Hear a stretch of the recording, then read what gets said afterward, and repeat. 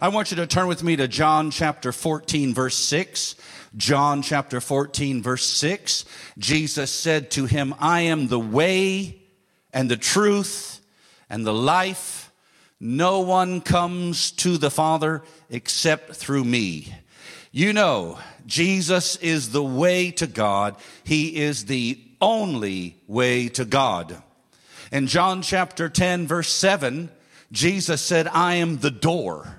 We must go through him to have access to the presence of God. In fact, in the same chapter and verse 1, Jesus said, whoever does not enter by the door, but climbs in by another way, that man is a thief and a robber. So if we try to come to God another way, besides through Jesus, we will be treated as illegal trespassers. Amen. Hallelujah. Then in 1 Timothy chapter 2, verse 5, we read this. 1 Timothy chapter 2, verse 5. For there is one God. How many? There's one God, and there is one mediator. How many? One mediator between God and men, the man Christ Jesus. The Greek word translated mediator means to go in the middle. Jesus is the link. He is the bridge between God and humanity. He represents God to man and represents man to God, since he is God become man, forever God and yet forever man. And he said in John 6:37, whoever comes to me, I will never cast out. So he is the door, and that door is always open. I said that door is always open. Notice another scripture, Hebrews chapter 7 and verse 25 in the New King James Version. Therefore, he is able to save to the uttermost those who come to God through him, since he always lives to make intercession for them. So those who come to God must come through him, and he is able to save. The Greek word translated save in this verse is sozo. And besides saving, it also can be translated to heal, to deliver, to preserve, and to protect. So he is able to heal. He is able to deliver. He is able to provide. He is able to preserve. He is able to keep you safe. He is able to protect you. And not only the first time we come to God through him, meaning for salvation, but every time we come to him, come to God, it must be through Jesus Christ. He's able to save to the uttermost. And that means completely, wholly, perfectly. He can not only heal you, he can heal you everywhere you hurt. He can make you whole. He can make everything right in your life. Can I get an amen?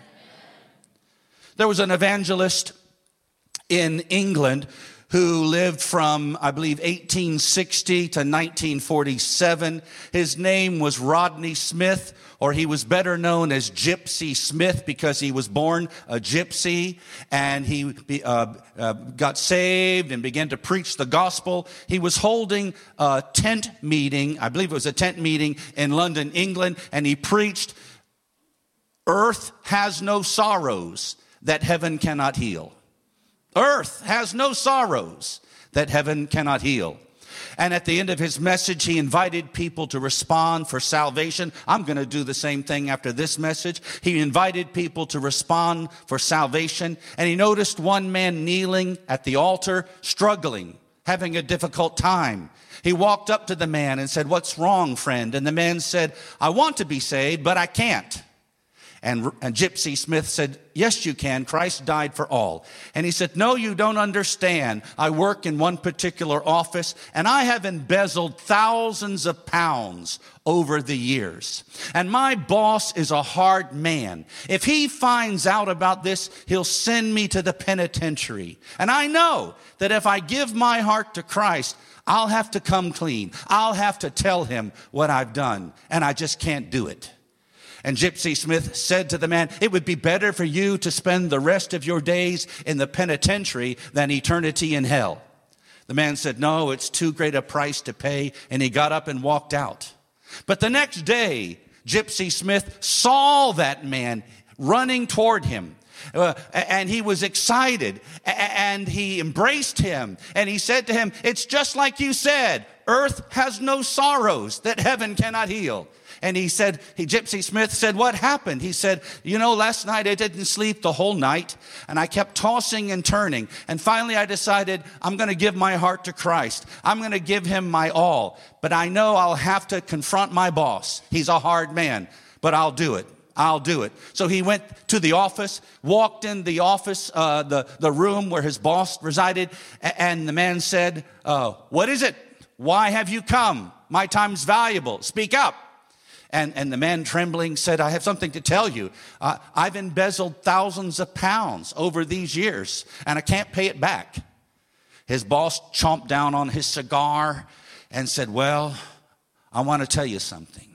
Just this morning, the board of directors voted to promote you, to make you my personal secretary, to give you a private office right next to my office with a fat increase in your salary. But I'm going to send you to the state pen. I'm going to send you to jail. And the man trembling said, that's all right. Last night I gave my heart to Jesus Christ, and I'll just praise God every day while I'm in jail. The man thought for a moment. The boss thought for a moment. He said, on second thought, I think what I'll do is I'll go ahead and promote you. And then with the extra money you make in this new salary, you can pay the company back over a period of time. And then he said, since you found God, go ahead and take the day off. Hallelujah. Amen. Earth has no sorrows that heaven cannot heal. He's able to save. He's able to heal. He's able to strengthen you completely. Hallelujah. And he is able to do this because he makes intercession for them. The Greek word translated intercession was a technical term that meant to have an audience with a king. To have an audience with a king. Throughout history, men have sought an audience with kings to have their petitions granted and to address their grievances.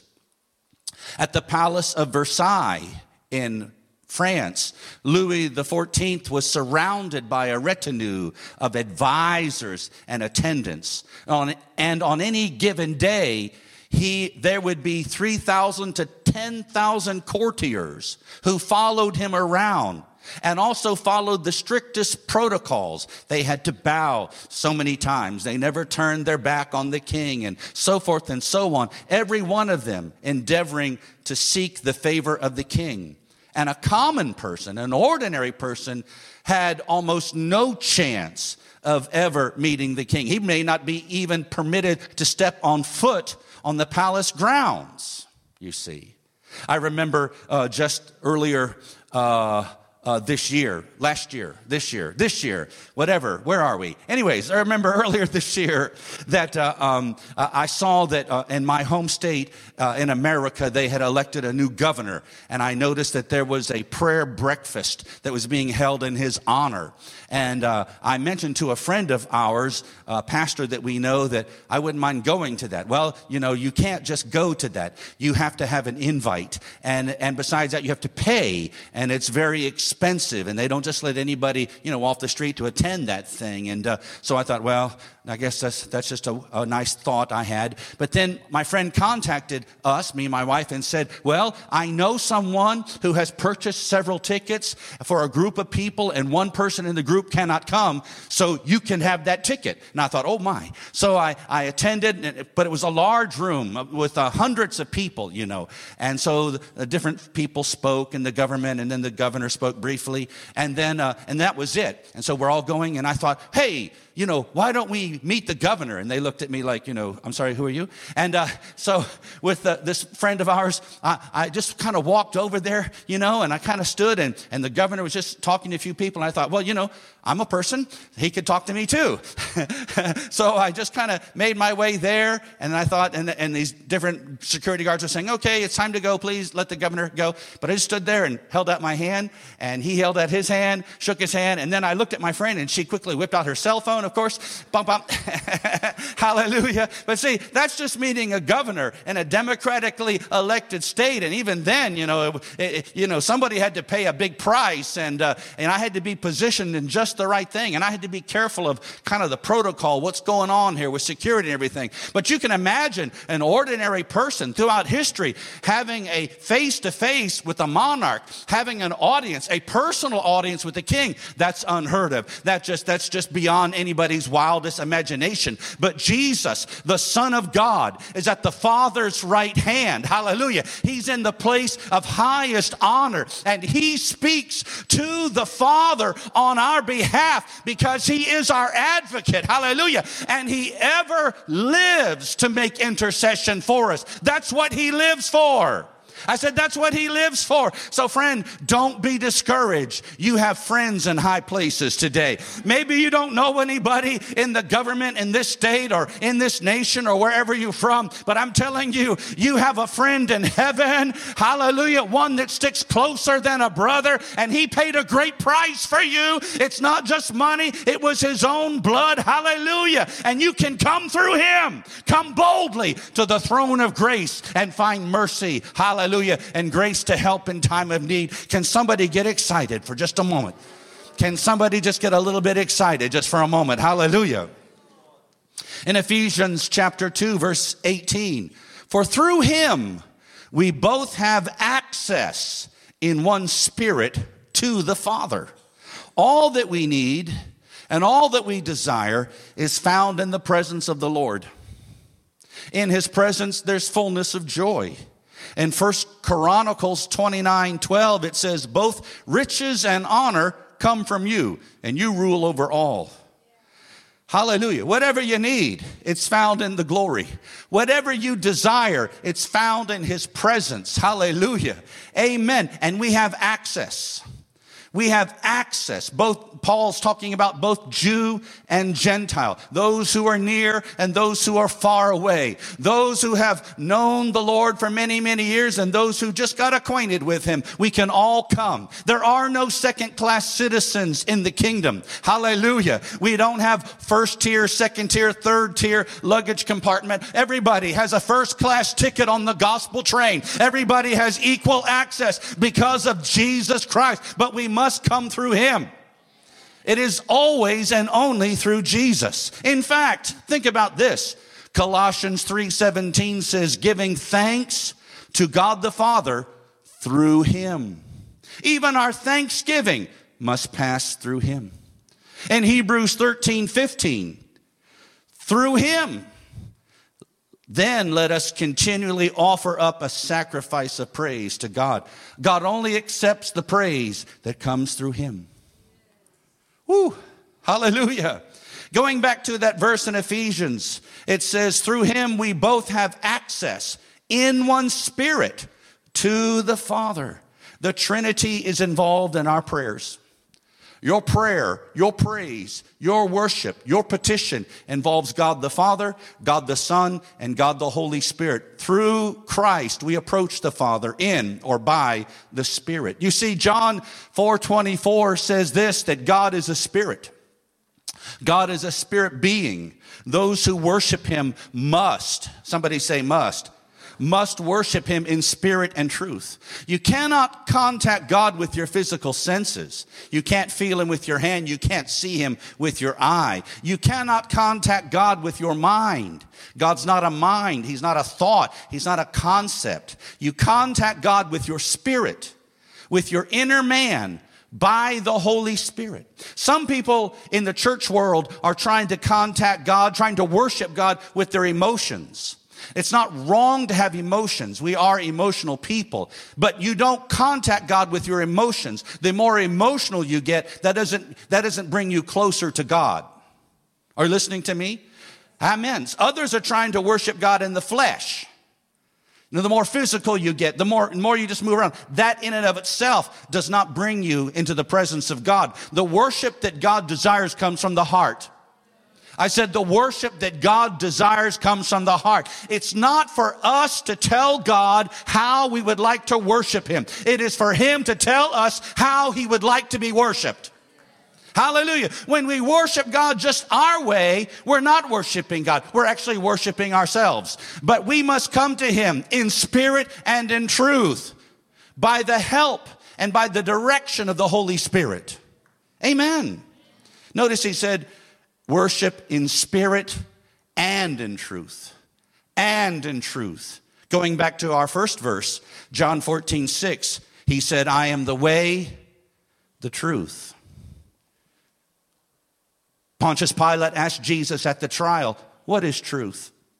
What he really meant is there is no truth. There's no such thing. He's really saying life is whatever you want it to be. You know, some people, they say that life is just an illusion. One mystical guru told his disciple, life is Maya. Life is illusion. There is no reality. And his follower slapped him hard. Pow! And the guru said to his disciple, why did you do that? He said, Guruji, life is illusion. No, life is not illusion. If you don't look both ways when you cross the street and a Tata runs over you, that's no illusion. There is reality. This is not just some kind of a dream or something. This is reality. But beyond the physical reality that you can see with your eyes, that you can feel with your hands, there is the realm of the Spirit. And you need a roadmap to that world. And that's the Word of God. Jesus said, He is the truth. He is the truth. Without Jesus, there is no truth. Without Him, life has no meaning. I said, without Him, life has no meaning. Hallelujah. Hallelujah. In John 17:17, Jesus prayed to the Father and said, your word is truth. The word truth in the Bible is not just something factual. The truth is God's word. But Jesus is the word. I am the truth, he said. In John 1:14 we read, and the word became flesh. The word became flesh and dwelt among us. And Revelation 19:13 says, and the name by which he is called is the Word of God. Hallelujah. That's why Jesus only said what he heard from the Father. That's why he always did that which was pleasing to the Father. He is the Word of God. Hallelujah. So he said, no one can come to the Father except by me. No one can come to the Father except by me. But he's the truth. Without the truth, you cannot come to the Father. Without the truth, you cannot come to the Father. You see, the Word of God is not only my contract with God, it is my contact with God. I come to Him through the Word. My prayer, my praise, my worship must be built and based on the Word. In John 15:7, Jesus said, if you abide in me, and my words abide in you. Ask whatever you wish, and it will be done for you. Some people say, oh, I know the Bible. I've been a Christian all my life. I've studied the Bible. I've been a part of this church. I graduated from theological seminary. I know all about the Bible. No, he said, and my words abide. The word abide means live in you. Just because you have memorized a verse, just because you are familiar with verses, that doesn't mean it's living in you. It's living in you by when you live it. It's living in you when you believe it. It's living in you when it is a part of who you are. Hallelujah. Our prayers are heard because we have a relationship with Christ and His Word. We know Him and we know His Word personally. Now let's change gears for just a second.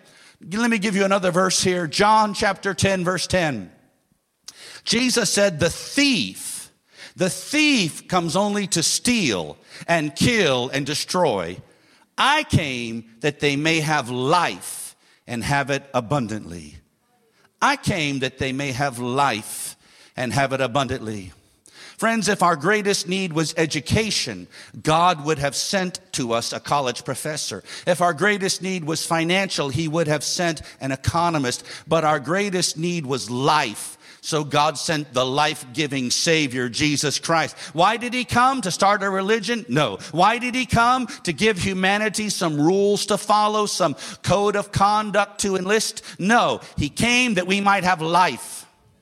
He came that we might have life. But what kind of life is this? It's not natural life. It's not just normal physical life, because everybody already has that.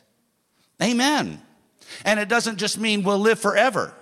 Some people think eternal life means you'll live forever. But you see, all men are spirit beings. Even the sinner is a spirit being. All men will exist forever. The only difference is the sinner will live in one place and you'll live in another place. He'll spend eternity in hell and you'll be with the Lord in heaven. The Bible is its own best dictionary. And the Bible gives us at least 3 definitions for the word life. The Bible gives us at least 3 definitions for this word life. First, in John 5:26, are you still here today? In John 5:26, Jesus said, "For as the Father has life in Himself, so He has granted the Son also to have life in Himself."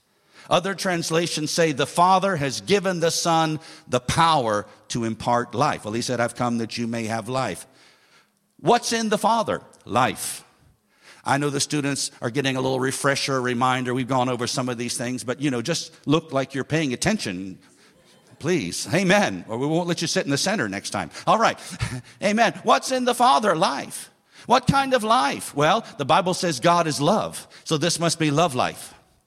Amen. This couldn't be discouraged life because God's not discouraged. It couldn't be depressed life because God's not depressed. It couldn't be sick life because God's never sick. Hallelujah. It couldn't be poor life because God's not poor. Hallelujah. It couldn't be anxious life because God's not anxious. Hallelujah. Praise the Lord. It couldn't be boring life. Some people think this is boring. Then it couldn't be boring life because nothing in heaven is boring. Hallelujah. You may be boring, but He is not. Amen. Whatever is in God, the life and the nature of God. And this life must be spiritual life because God is a spirit. Hallelujah. Spiritual death means being separated from God. So this spiritual life means being connected to God. Being in union with God. And this life doesn't steal, it doesn't kill, or it doesn't destroy. This life increases. This life heals. This life creates new things in your life. Can I get another amen, please? That's the first scripture. Here's the second definition, John 17:3. And this is eternal life. Jesus is going to tell us what it is. And this is eternal life, that they know you, the only true God, and Jesus Christ whom you have sent. This life brings us into a relationship with the Father. Not knowing about God, but knowing Him personally. And not only that, not only knowing God, but God knowing you. Which is better, that you know God or that He knows you? Well, let me answer the question this way. I know who the Queen of England is. She doesn't know who I am. I think that's a safe statement. So, if the Queen of England, by chance, by some miracle, happened to be visiting Dimapur, that could be a world incident. If she happened to visit Dimapur and she was passing along the street in some kind of a parade in the road in front of our church, if she passed by, I could stand at the gates of this church and say, "Hey, that's the Queen of England." And no one would say a thing because, they would all know that. Somebody might tell me to be quiet. But if she was passing by the gates of our church and she stopped and pointed at me and said, "Hey, that's Pastor John," everybody would notice. I would have new friends and relatives that I did not know existed. Amen. You not only know God, He knows you. He knows your name. Hallelujah. Hallelujah. He counts you as more than just some person in His kingdom, more than a citizen. You are, and you're certainly not a servant. You are His son through Jesus Christ. Hallelujah. Of course He knows you. Glory to God. Someone say amen. Amen. And then thirdly, the third definition, we've already read it. John 14:6. Jesus said, "I am the way, I am the truth, and I am the life." He is the life. No wonder 1 John chapter 5 verse 12 says this, "Whoever has the Son has life. Whoever does not have the Son of God does not have life." This life and nature of God, it's only found in Jesus because He is the life. Christianity is not a religion. Christianity is not something we do for God for 2 hours on Sunday morning. Christianity is Christ living in you. There is no Christianity without Christ living in you. If you don't have Christ in you, you don't know the Father. You don't have His nature. And heaven is not your home. Hallelujah. Notice again, Jesus said in John 10:10, "I have come that you might have life and have it more abundantly." That's two different things. See, most Christians say, "Oh, I have eternal life. Praise the Lord. Full stop. Let me sit down. I've come that you may have life," but that's not all. And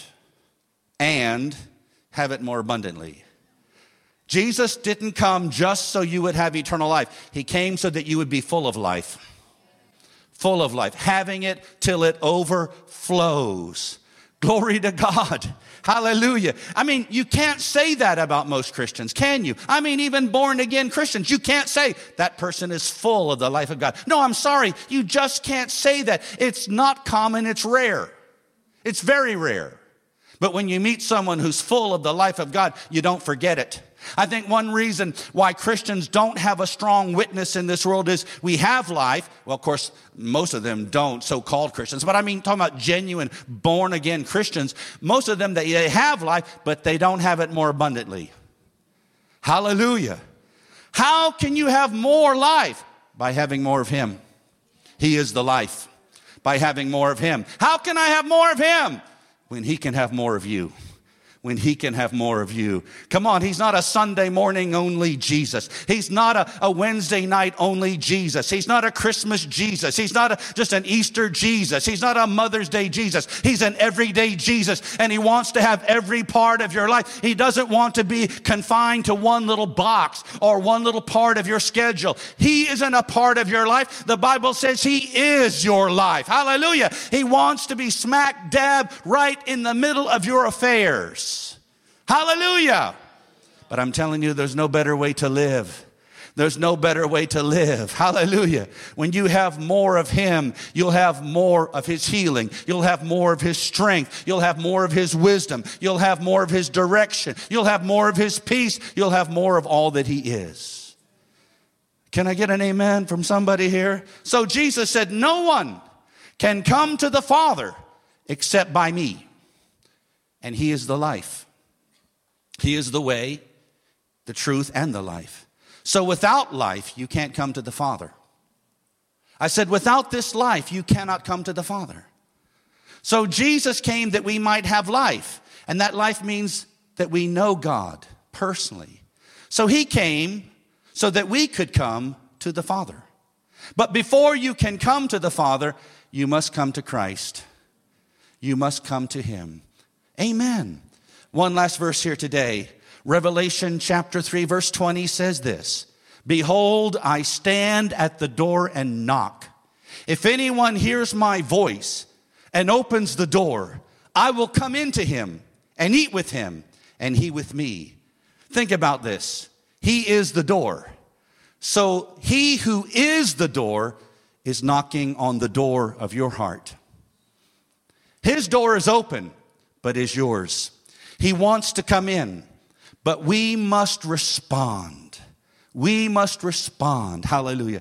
I know this is talking about salvation. Yet on the other hand, I think many times the Spirit of God is dealing with believers. I want to be with you. I want to fellowship with you. I want to walk with you. He's knocking, but the door is closed.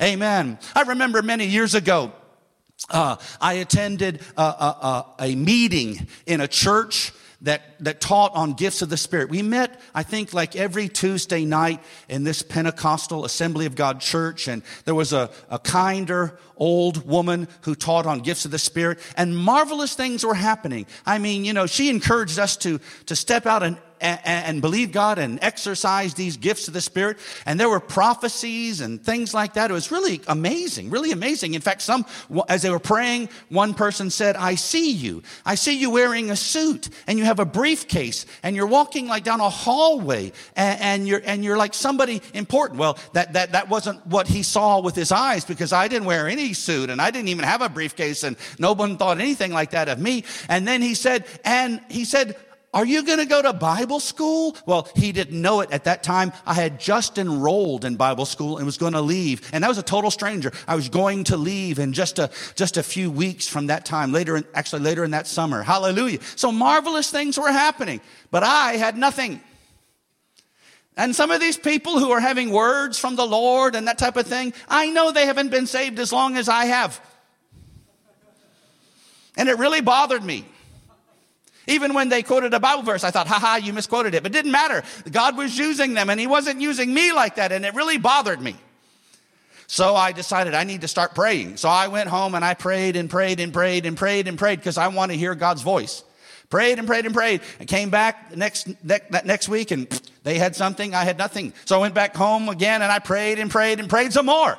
I want to hear your voice, God. I want to hear your voice. And I got nothing. The third week, same thing. They have all kinds of words and God using, and I got nothing. And I went home and prayed and prayed and prayed and prayed and prayed. I want to hear his voice. And while I was kneeling there by the bed, I'll never forget it as long as I live, I heard a voice inside me speak. It's the first time I ever heard God's voice like that. And it startled me. I almost thought someone behind me said something. I was startled. And the voice within me said, my son, you don't know how I long to hear your voice. Praise the Lord. Hallelujah. We sometimes think that we've got to somehow persuade God to be with us, that we got to somehow, just talk him into the notion of just being near to us, or that maybe somehow if we could just, make some kind of a sacrifice or do something to really, really please him in a special way, that maybe he might show up. We don't realize the reason he sent his son to die on the cross, the reason he sent his son to hell and suffer the torments there, the reason he raised him from the dead is because he longs to hear our voice. He longs to fellowship with us. He longs to be with us. Hallelujah. Amen. He said this, I will eat with him and he with me. In Eastern culture, particularly like in the Middle East and in ancient times, in Eastern culture, usually dinner guests ate while the host served.